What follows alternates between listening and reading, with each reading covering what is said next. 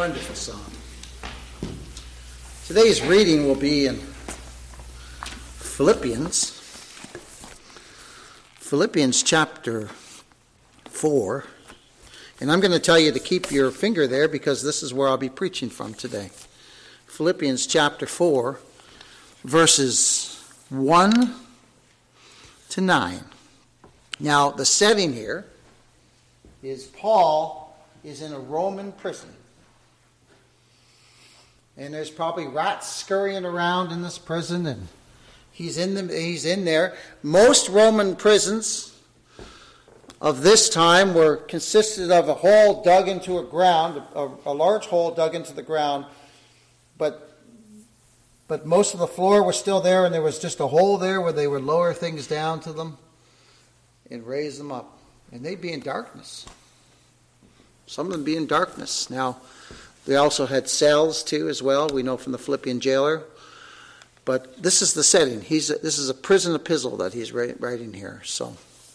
And he writes these words here in verses 1 to 9 of chapter 4. Therefore, my brethren, dearly beloved and longed for, my joy and crown, so stand fast in the Lord, my dearly beloved. I beseech thee, Euodias, and beseech Syntyche, that they be of the same mind in the Lord. And I entreat thee also, true yokefellow, help those women which labored with me in the gospel, with Clement also, and with other my fellow laborers. Look at this, whose names are in the book of life. Look at that. God's people's names are in the book of life, from before the foundation of the world too. Look what he writes. He's in prison. Look at this. Rejoice in the Lord always, and again I say rejoice. Let your moderation be known unto all men, and let your gentleness be known unto all men. The Lord is at hand.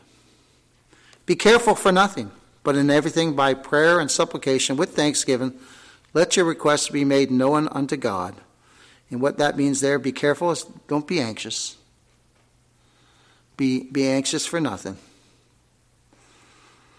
But in everything by prayer and supplication with thanksgiving, let your requests be made known unto God. And the peace of God, which passes all understanding, shall keep your hearts and minds through Christ Jesus. Finally, brethren, whatsoever things are true, whatsoever things are honest, whatsoever things are just, whatsoever things are pure, whatsoever things are lovely, whatsoever things are of good report, if there be any virtue and if there be any praise, think on these things.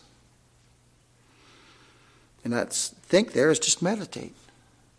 Just means think about it during the day, meditate upon it through the week. Those things which ye have both learned and received and heard and seen in me, do, and the God of peace shall be with you. Wonderful, wonderful, wonderful words. Heavenly Father, again we thank you for allowing us to gather together. Oh, I pray that you give me an unction from on high. Again, fill me with thy Holy Spirit to boldly proclaim thy gospel, Lord. And that you give hearing ears and seeing eyes to look and see to Christ for all who will hear this message, Lord. We pray that if there's anyone here that does not know you, or anyone who does not know you as the message goes forth, oh, Lord, oh, that you'd save them. Oh, that you'd give them seeing eyes and hearing ears to understand the wonderful truths. Reveal yourself to them, we pray, if it be your will. And we'll give you all the glory and honor and praise in Jesus' name. Amen.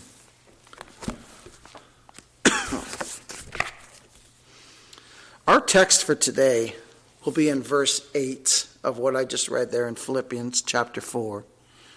And we'll read that verse again. Finally, brethren, whatsoever things are true, whatsoever things are honest, whatsoever things are just, whatsoever things are pure, whatsoever things are lovely, whatsoever things are of a good report, if there be any virtue, and if there be any praise, think on these things. Now, during the week, and in many times, we often think on different things, don't we? We think about things that are good. And sometimes we think about things that aren't good.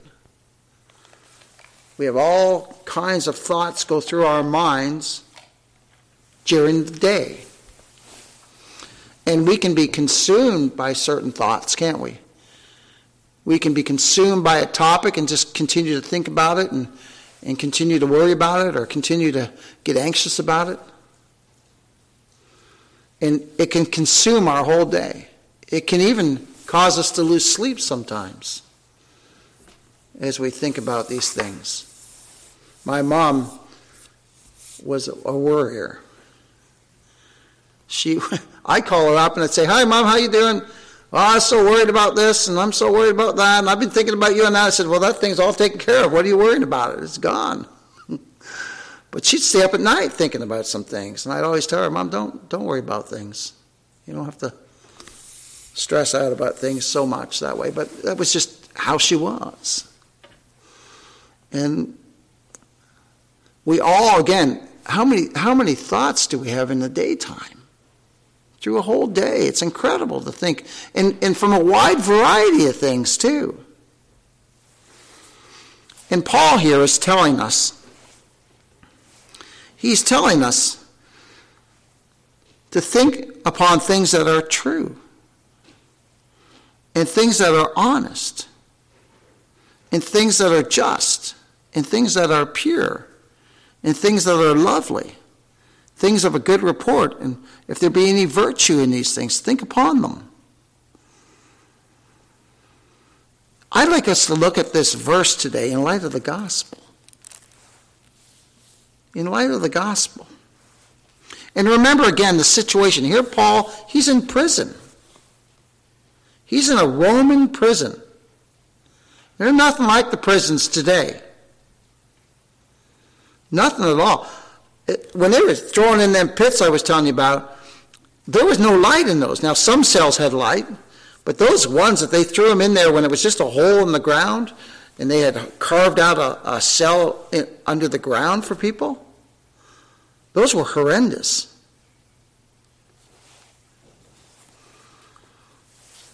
So here's Paul in a prison, a Roman prison. Again, we don't know if he's in a jail cell or if he's in one of those pits. But he's writing these words that we just wrote. Rejoice. Rejoice. And again, I say rejoice. Now, do you think he got down a little bit? Yeah, he probably did, like we humans would. But he's reminding himself, what's he doing?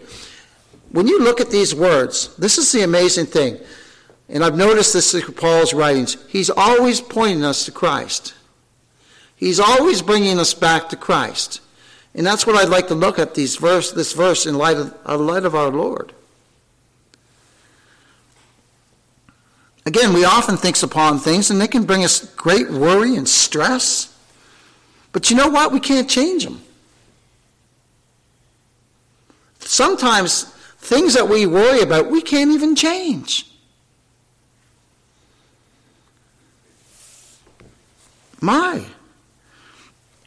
And Paul wrote this, meditate upon these things, give thyself wholly to them, that thy profiting may appear to all. And he was talking about, Paul was writing Timothy about meditating upon the things of God. Let us take note today of 8 words that describe the gospel in our present text. And I think, well, how do you preach the gospel of this? Well, let's look at this. Let's read verse 8 again. Finally, brethren, whatsoever things are true, whatsoever things are honest, whatsoever things are just, whatsoever things are pure, whatsoever things are lovely, whatsoever things are of a good report, if there be any virtue, and if there be any praise, think upon these things. Well, true. Whatsoever things are true. What's unquestionably true? The gospel of the Lord Jesus Christ. It is unquestionably true. It's God's gospel. It's sent by God. God's preachers who preach the gospel are sent by God to preach that gospel, the one true gospel of salvation in and through Christ and Him alone. Turn, if you would, to Romans chapter 3. Do you know what the gospel declares? Well, in the word of the gospel, we have the truth declared about sin. And we see here in Romans chapter 3, verses 9 to 23, again written by Paul, who's currently writing to us in Philippians, writing to the Philippian church, but now here we are 2,000 years later, rejoicing in the truth of what he wrote by inspiration of the Holy Spirit of God. Look what he writes here in Romans chapter 3, verses 9 to 23. What then? Are we better than they? No, in no wise, for we have before proved both Jews and Gentiles that they're all under sin. Look at that. We're all sinners. Whether we be Jew or Gentile, we're all sinners. As it is written, there's none righteous, no, not one. Now that text means what it says. No one is righteous in the sight of God. No one. No one at all. In our natural state, there's no one who's righteous. And then look at this. There's none that understandeth. There's none that seeks after God. No one seeks God in their natural state. We did not seek God in our natural state. They are all gone out of the way. They are altogether become unprofitable. There is none that doeth good, no, not one. My, what an indictment upon the human race. This, their throat is an open sepulchre. With their tongues they have used deceit. The poisons of asps upon their lips, whose mouth is full of cursing and bitterness. Their feet are swift to shed blood. Destruction and misery are in their ways. In the way of peace they've not known.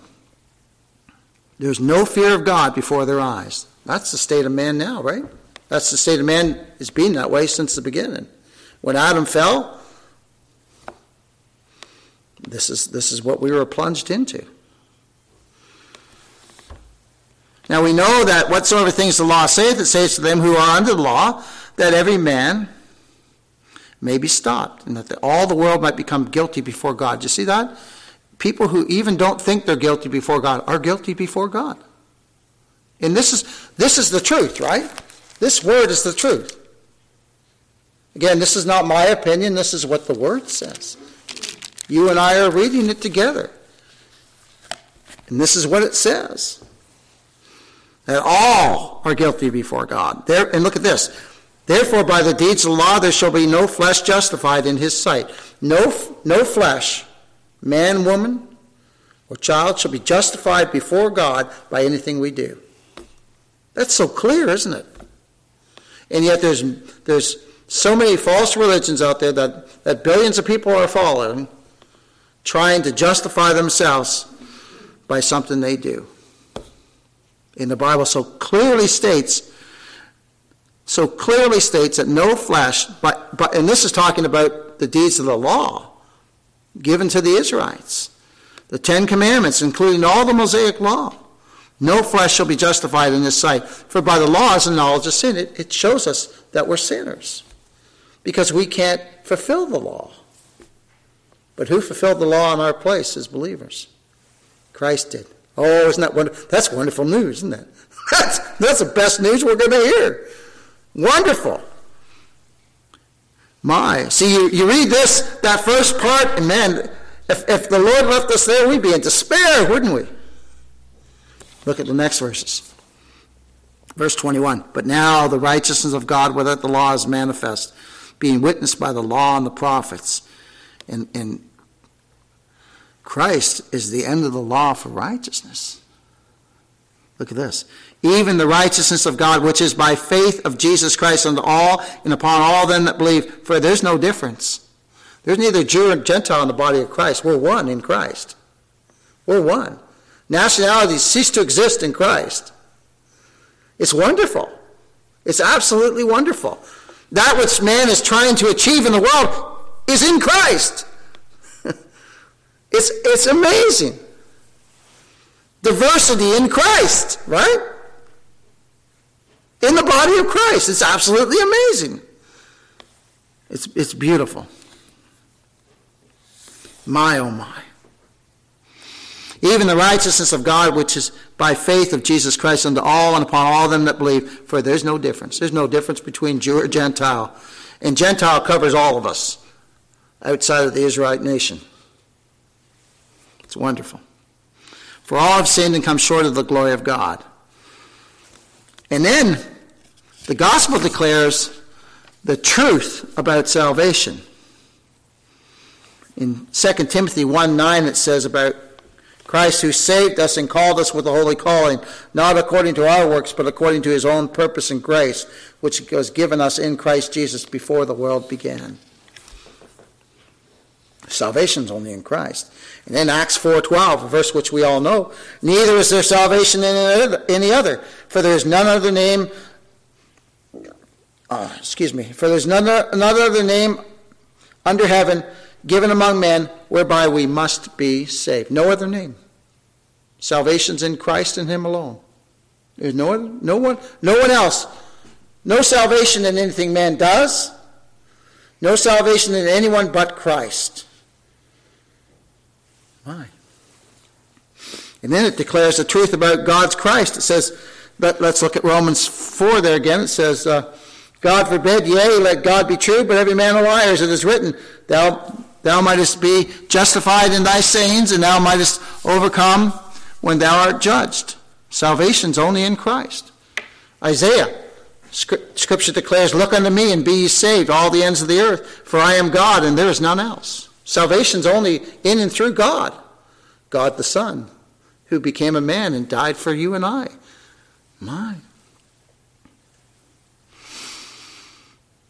And our Lord said it's the truth that sets sinners free. In John 8:32 it says, and ye shall know the truth. Think of that. Ye shall know the truth. We didn't know it before, did we?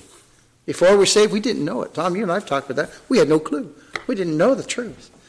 The truth shall set you free. It says this again. And ye shall know the truth, and the truth shall make you free. Oh my, isn't that wonderful? Free. Not yoked up in bondage. Free in Christ. Free. Free from the penalty of our sins. Free from the power of our sins. Even though we're still sinners, we're not slaves to it like we used to be. Free. If the Son shall make you free, you'll be free indeed. Free, beloved. Ransomed by the precious blood of the Lord Jesus Christ. Purchased by the precious blood of the Lord Jesus Christ. Let's go back to our text again. It says, finally, brethren, whatsoever things are true, whatsoever things are honest. Honest. You know, the gospel of Christ is indisputably honest. It's honorable. It's truth. It's truth. And when God justifies a sinner through the blood atonement of the Lord Jesus Christ, my, oh my, they are saved. Herein is love, not that we love God, but that he loved us and sent his Son to be a propitiation for our sins. That's truth. That's honest.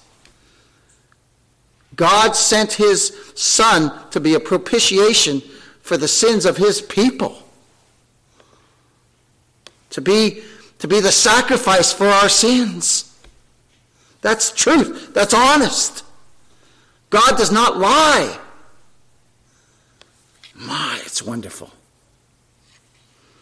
And you know, he justifies the ungodly in his described way that honors his holy law and satisfies his righteous judgment. In Isaiah 42:21, it says, the Lord is well pleased for his righteousness' sake. He will magnify the law and make it honorable. What did Christ do in our place? He magnified the law. He did that which we could never do. He made it honorable, beloved. Turn, if you would, to 1 Peter chapter 1. 1 Peter chapter 1. Whatsoever things are honest. Oh, the gospel's honest, isn't it? It tells us the truth about who we are, and it tells us the truth about salvation, that it's only in Christ, in him alone. Look at verses 18 to 20 of 1 Peter chapter 1. For as much as ye know that you were not redeemed with corruptible things, as silver and gold. Money can't buy salvation. You could be the richest man in the world. That can't buy your salvation. You know what purchased our salvation? The blood of Christ. The giving of his life. He purchased us. And remember, it's a perfect work, complete, perfect work. Nothing can be added to it. It's done by the perfect man. My. So silver and gold can't buy it. Not at all. And then look at this, from the vain conversations received by tradition from your fathers. Church tradition can't save us. Not at all. Some people say, well, I belong to a certain church. That can't save you. God's people are the church. The church is not the building. The church is the called out ones. The ecclesia in the Greek. The called out assembly. That's us. That's us. If we didn't have this building, we could still gather together somewhere and worship, because it's we who are the body of Christ. Right. There's no salvation in the church, and every one of us who's in the body of Christ would proclaim, salvation's of the Lord. He saved me. He saved me by his mercy and his grace. But look at this. Now Peter brings forth what purchased us, but with the precious blood of Christ, the blood of the God-man. The blood of God incarnate in the flesh. We know Scripture says the life of the flesh is in the blood. So when his blood was spilled, when it was shed for us, right? That's what purchased our souls, beloved. Because it wasn't the blood of an ordinary man, was it? It was the blood of God. You know, and remember in Acts it says God purchased us. We're purchased with the blood of God. That's Christ. He's the second person of the Trinity. He's the Word of God incarnate. And his blood purchased our eternal souls. That's how he obtained salvation for us, by the shedding of his precious, precious blood. And you can't put any value on his blood, can you? It's priceless. And every believer will say that, because we say, he saved me. It's priceless to me. That blood's priceless. My. But with the precious blood of Christ as of a lamb, look at this, without blemish and without spot. Perfect. No sin. He offers himself up as the perfect Passover lamb for the sins of all his people, a number that no man can number. See, even then, how much more precious is the blood of Christ if he's redeemed a people that you can't even number? My. That's amazing. It's of a lamb without blemish and without spot. The sinless, spotless sacrifice. Look at this. Look at verse 20. Now look at this. Who verily was foreordained before the foundation of the world, but was manifest in these last times for you. All this salvation was planned and purposed by God before the foundation of the world, and we were included in it. My. Christ was foreordained before the foundation of the world, but was manifest in these last times. Each believer can say, for me. That's what Paul's writing to Christians, right? He says, for you. Christ came into this world to save us from our sins. He was manifest in the flesh to save us from our sins. Hallelujah. That's wonderful news, isn't it? That's good news. Let's look at our text again. It says, finally, brethren, whatsoever things are true, whatsoever things are honest, whatsoever things are just. Whatsoever things are just. Well, you know, the gospel of Christ is undeniably just or righteous. My. Here's a question. Question of all the ages, really.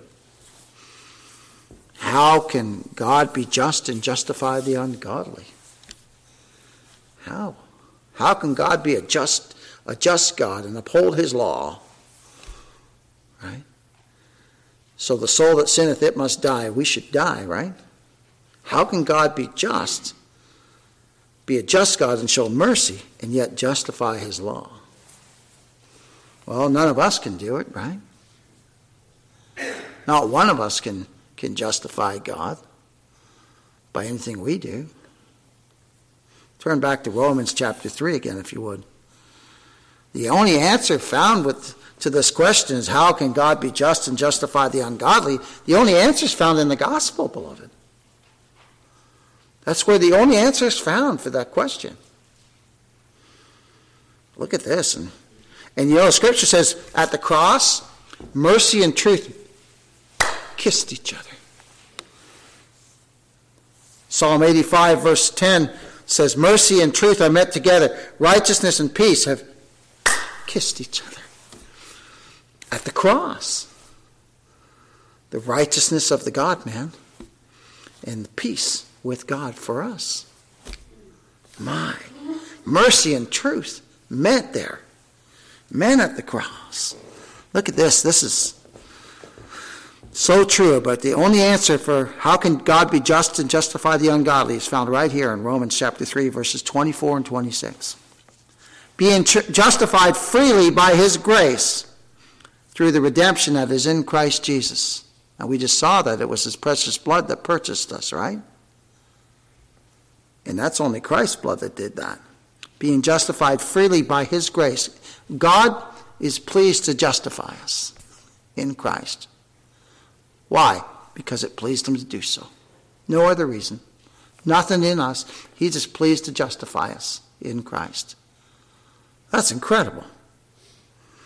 How did it happen? Through the redemption that is in Christ Jesus. Through Christ shedding his blood on Calvary's cross to redeem our eternal souls. And then look at this. Whom God set forth to be a propitiation through faith in his blood, to declare his righteousness for the remission of sins that are past through the forbearance of God. He's our propitiation. My, oh my. He's our Passover lamb. He's the one who's extinguished the wrath of God against us. How? Well, through faith in his blood. We trust in what he did, don't we? By God-given faith, we trust that Christ's blood was shed to redeem my soul, to redeem your soul. We trust in that. We take God at his word, don't we? We believe what the word says. So many people out in religion say they believe the word, but when you present them with truth, they say, I don't believe that. Well, you don't believe God's word then. That's what it amounts to. But Norm and I were talking last week, and Norm said, God's people believe the word of God. We believe what it says. Again, as we've talked about, Tom, by divine revelation, by God giving us faith to believe on the Lord Jesus Christ. Because otherwise, we'd still be dead in trespasses and sins. We'd still be wandering around, groping in the darkness. If he hadn't revealed the gospel to us, if he hadn't revealed Christ to us, I know I'd still be out doing whatever I was doing before. And I wouldn't even have a clue that it was wrong. Because you know what? We didn't think it was wrong, did we? We thought our ways were right. Well, if I'm a good person, if I don't do this, if I don't do that. Meanwhile, salvation's in Christ and him alone. It's nowhere else. It's not in any of our doings. It's only in what he's done. And it says here, look at this. To declare his righteousness. The gospel declares the righteousness of God. Declares him to be holy and just and, oh my, for the remission of sins that are past through the forbearance of God. God is so long-suffering with us. He's so long-suffering. So long-suffering with us.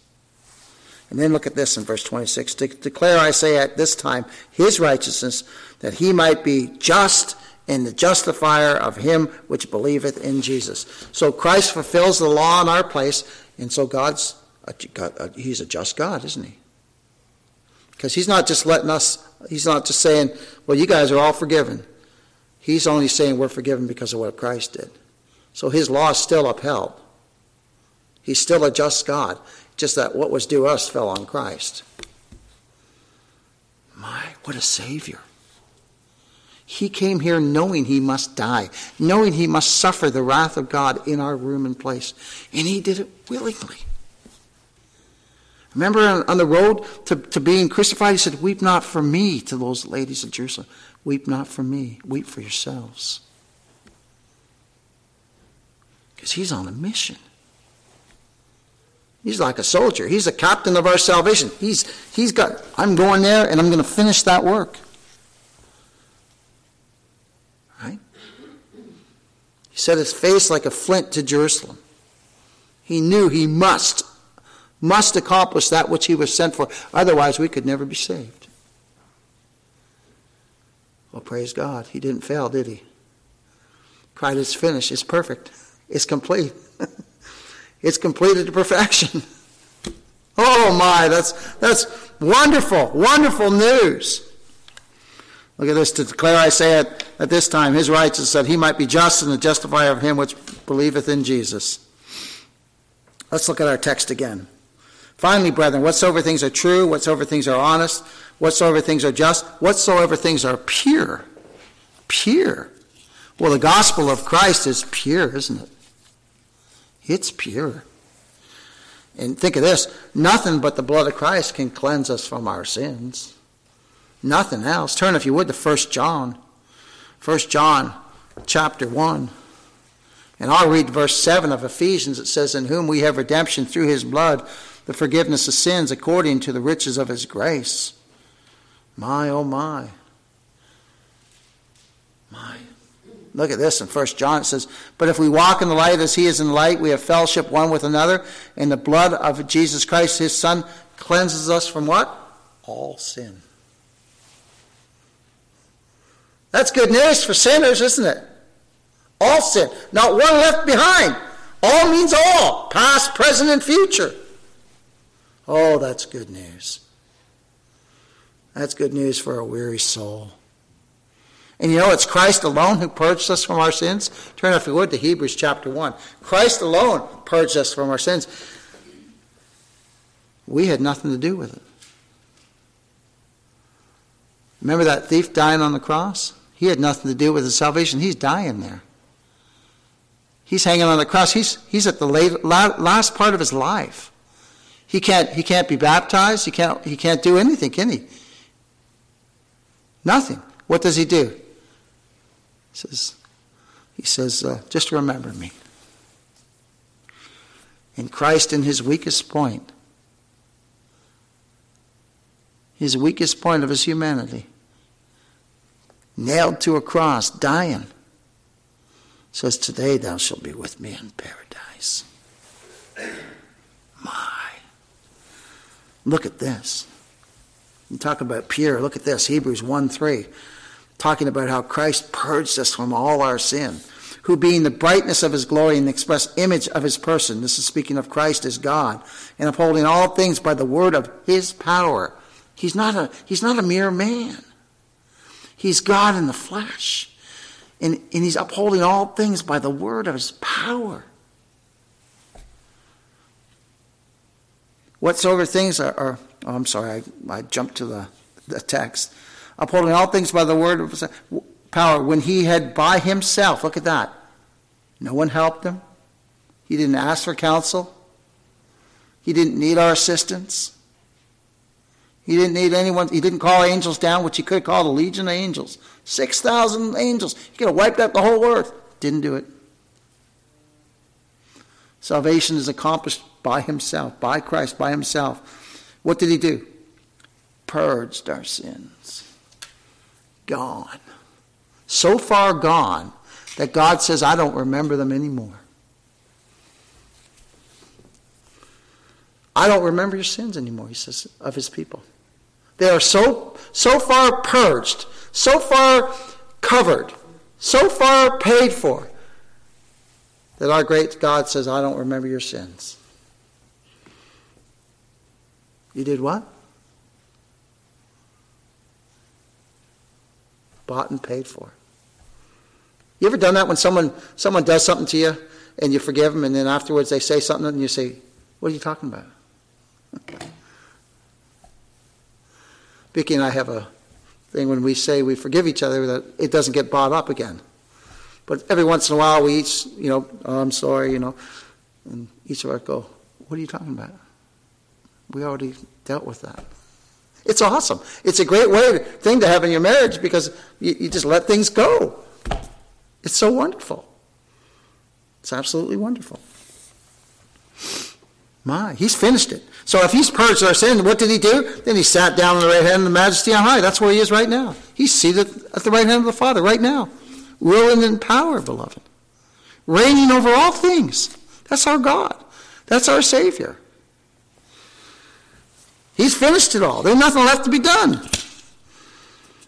Let's look at our text again. It says, finally, brethren, whatsoever things are true, whatsoever things are honest, whatsoever things are just, whatsoever things are pure, whatsoever things are lovely.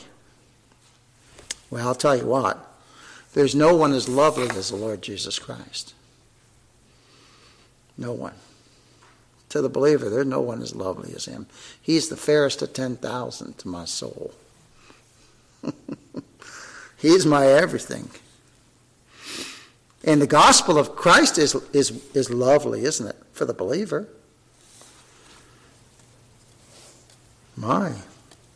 To you who believe on the Lord Jesus Christ, he's precious. He's precious. He's lovely. And Christ is the gospel, isn't he?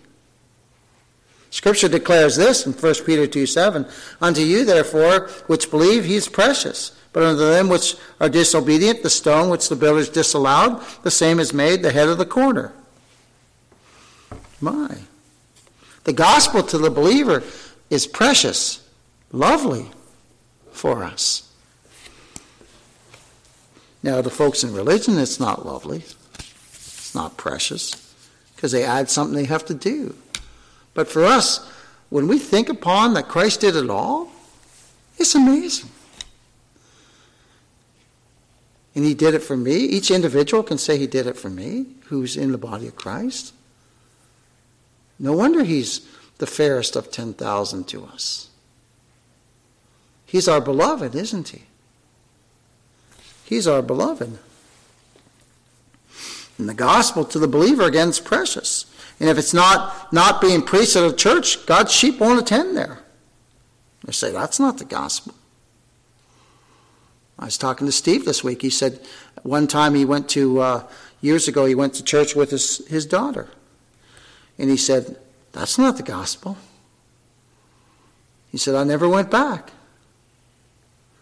He just visited, but he said, I never went back. I had no desire to even go back.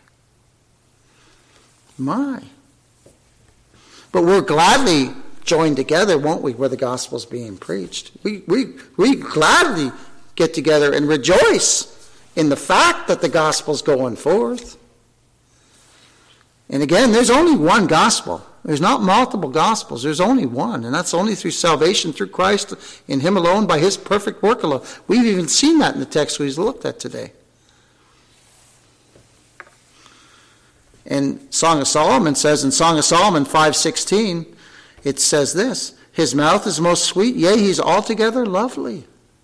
Speaking of our bridegroom. He's lovely to us. I ask you men, when you saw your bride walking down that aisle, oh, she's so beautiful, isn't she?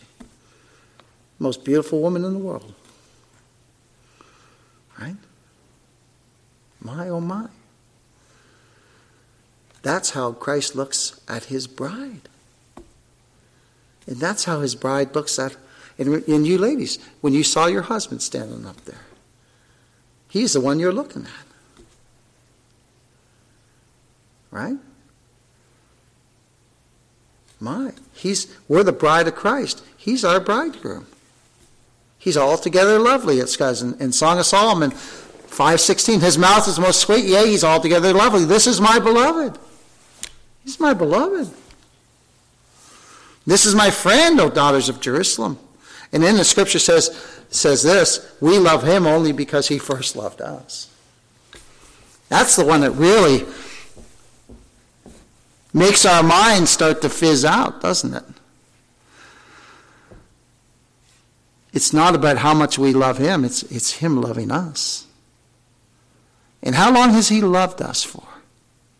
How long has Christ loved us for? Before the foundation of the world. His love was set upon us before the foundation of the world. And think of all the ages that passed. We don't even know. That was an eternity. Think of how time wasn't even made until this earth came to being. So think about it. How many ages went past and he's loved us. And then time is made and then God himself steps into time to redeem us. Because eternity doesn't end, does it? Eternity's forever. He's loved us from eternity. My goodness. Let's go back to our text. It says, finally, brethren, whatsoever things are true, whatsoever things are honest, whatsoever things are just, whatsoever things are pure, whatsoever things are lovely, whatsoever things are of a good report, or of good report. Well, you know what? The gospel is a good report. You know, I'm just a mailman. I'm just delivering mail. This is God's report right here. It's his gospel. Now, people get mad at the mailman sometimes, and that's okay. That's okay. Just don't be mad at the one who sent it. This word comes to us. It's so precious. It's a good report. The gospel is a good report. It's the best news you're ever going to hear. Ever. Paul wrote, there's power in the gospel of God unto salvation to everyone who believes it. Paul wrote this, for I'm not ashamed of the gospel of Christ. Gospel preachers and God's people, we're not ashamed of the gospel of Christ, are we? You're not ashamed of the gospel of Christ. We embrace it. We love it. Paul said, I'm not ashamed of the gospel of Christ, for it's the power of God unto salvation. Every believer says amen. Heard the word of truth and the Holy Spirit regenerated us. It's lovely now. It's the power of God unto salvation to everyone that believes, to the Jew first and also to the Greek. My, that covers everybody, doesn't it? Because the Greeks are Gentiles, which is what we are. And you know Christ died for the ungodly. You know, people say, I don't like when you call me ungodly. Well, I was ungodly and I'm still a sinner, saved by grace. But you know Christ died for the ungodly? Scripture says this in Romans 5:6. For when we were yet without strength, in due time Christ died for the ungodly. That was us. And in Romans chapter 4 verse 5 says, but to him that worketh not, now think of this. God justifies the ungodly. Listen to this. Romans 4 verse 5. But to him that worketh not, but believeth on him that justifieth the ungodly, his faith is counted for righteousness. God justifies the ungodly. He's justified us, isn't he? Just as if we've never sinned, but we're still sinners, but we're justified. Those of us who are in Christ are justified. God has justified the ungodly. He's justified his people. My. And you know, Christ came to save sinners. He didn't come to save the righteous. He didn't come to save those who were supposedly whole or thought they were whole. No, he came to save his people. In Matthew 9:13, he says, but go ye and learn what that meaneth. I will have mercy and not sacrifice, for I am not come to call the righteous, but sinners to repentance. I'm so glad he came to call sinners to repentance. I'm so glad that he ate with the ungodly. I'm so glad that he justifies the ungodly. Aren't you? It's wonderful. Wonderful. Let's look at our text, the last thing we'll look at here. Finally, brethren, whatsoever things are true, whatsoever things are honest, whatsoever things are just, whatsoever things are pure, whatsoever things are lovely, whatsoever things are of good report,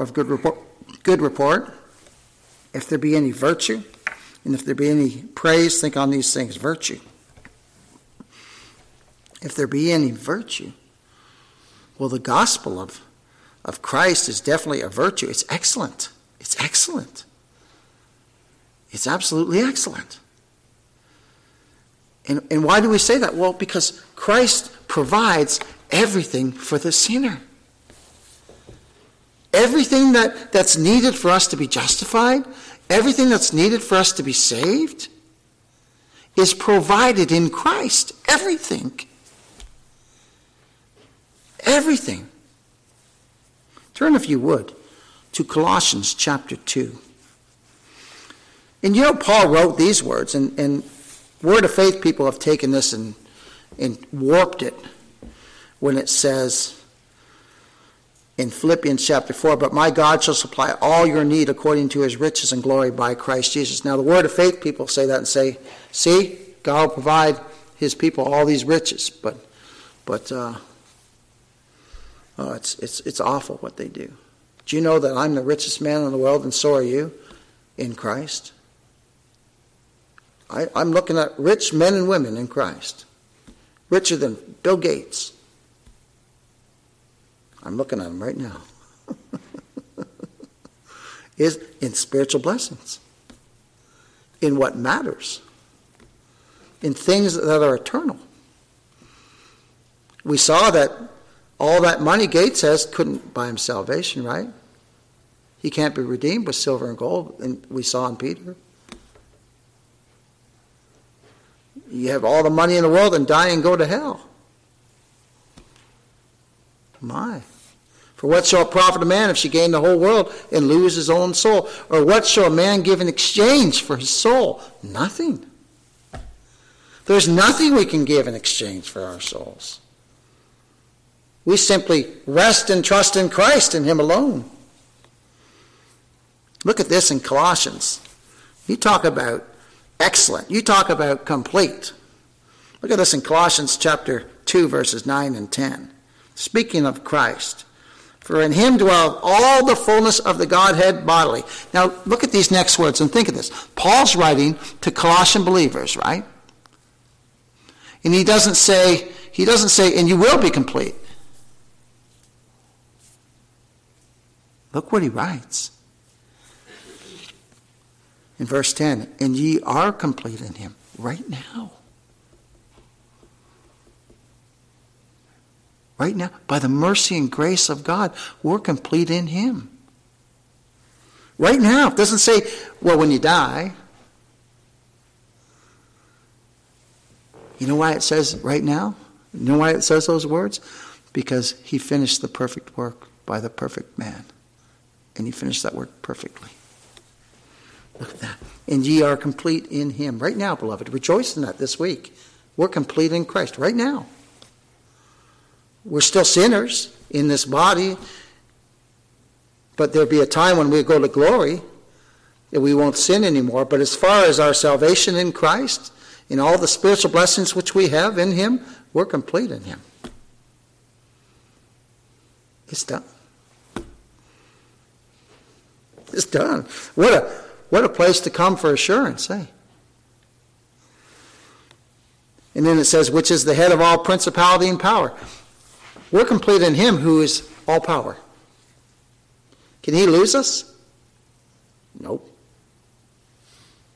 Can anything we do wrestle ourselves away from him? Nope.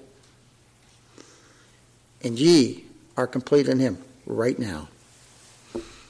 Rejoice in that, beloved. That's a precious, precious truth. My. I actually have one more word to look at, is praise. It says, finally, brethren, whatsoever things are true, whatsoever things are honest, whatsoever things are just, whatsoever things are pure, whatsoever things are lovely, whatsoever things are of good report, if there be any virtue, and if there be any praise, think on these things. Praise. If there be any praise, Do you know the gospel of Christ, the gospel of God's salvation causes us to praise him, doesn't it? Causes we who are born again to praise his mighty name. And think of this, he alone is worthy of all our praise.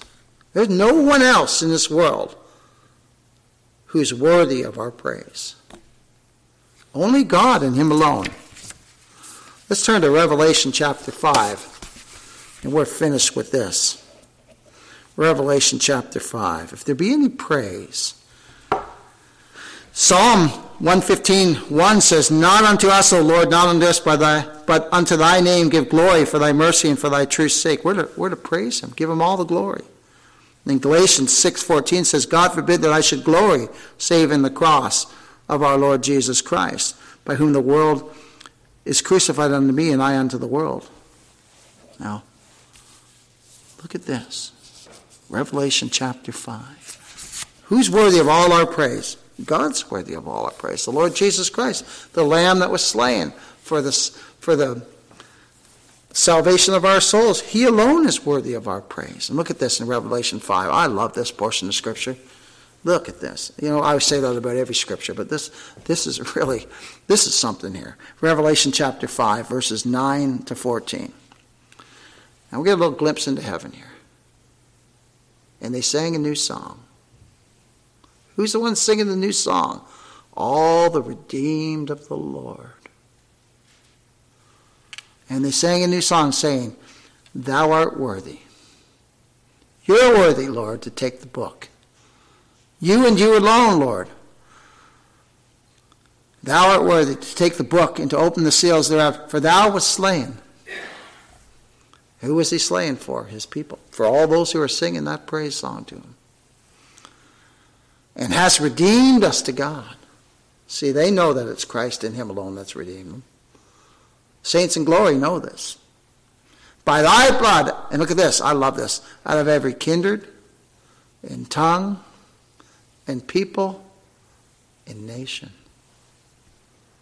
Look at that. Out of every kindred, tongue, people, and nation. "And has made us unto our God kings and priests, and we shall reign on the earth. And I beheld the voice of many angels." Now here's the angels now.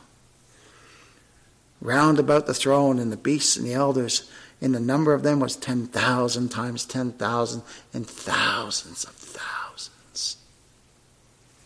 You can't even number them. And what do they sing? They sing with a loud voice, "Worthy is the Lamb. Worthy is the Lamb that was slain to receive power and riches and wisdom and strength and honor and glory and blessing. Worthy is the Lamb." Oh my, that's our Savior, beloved. Even the angels are singing.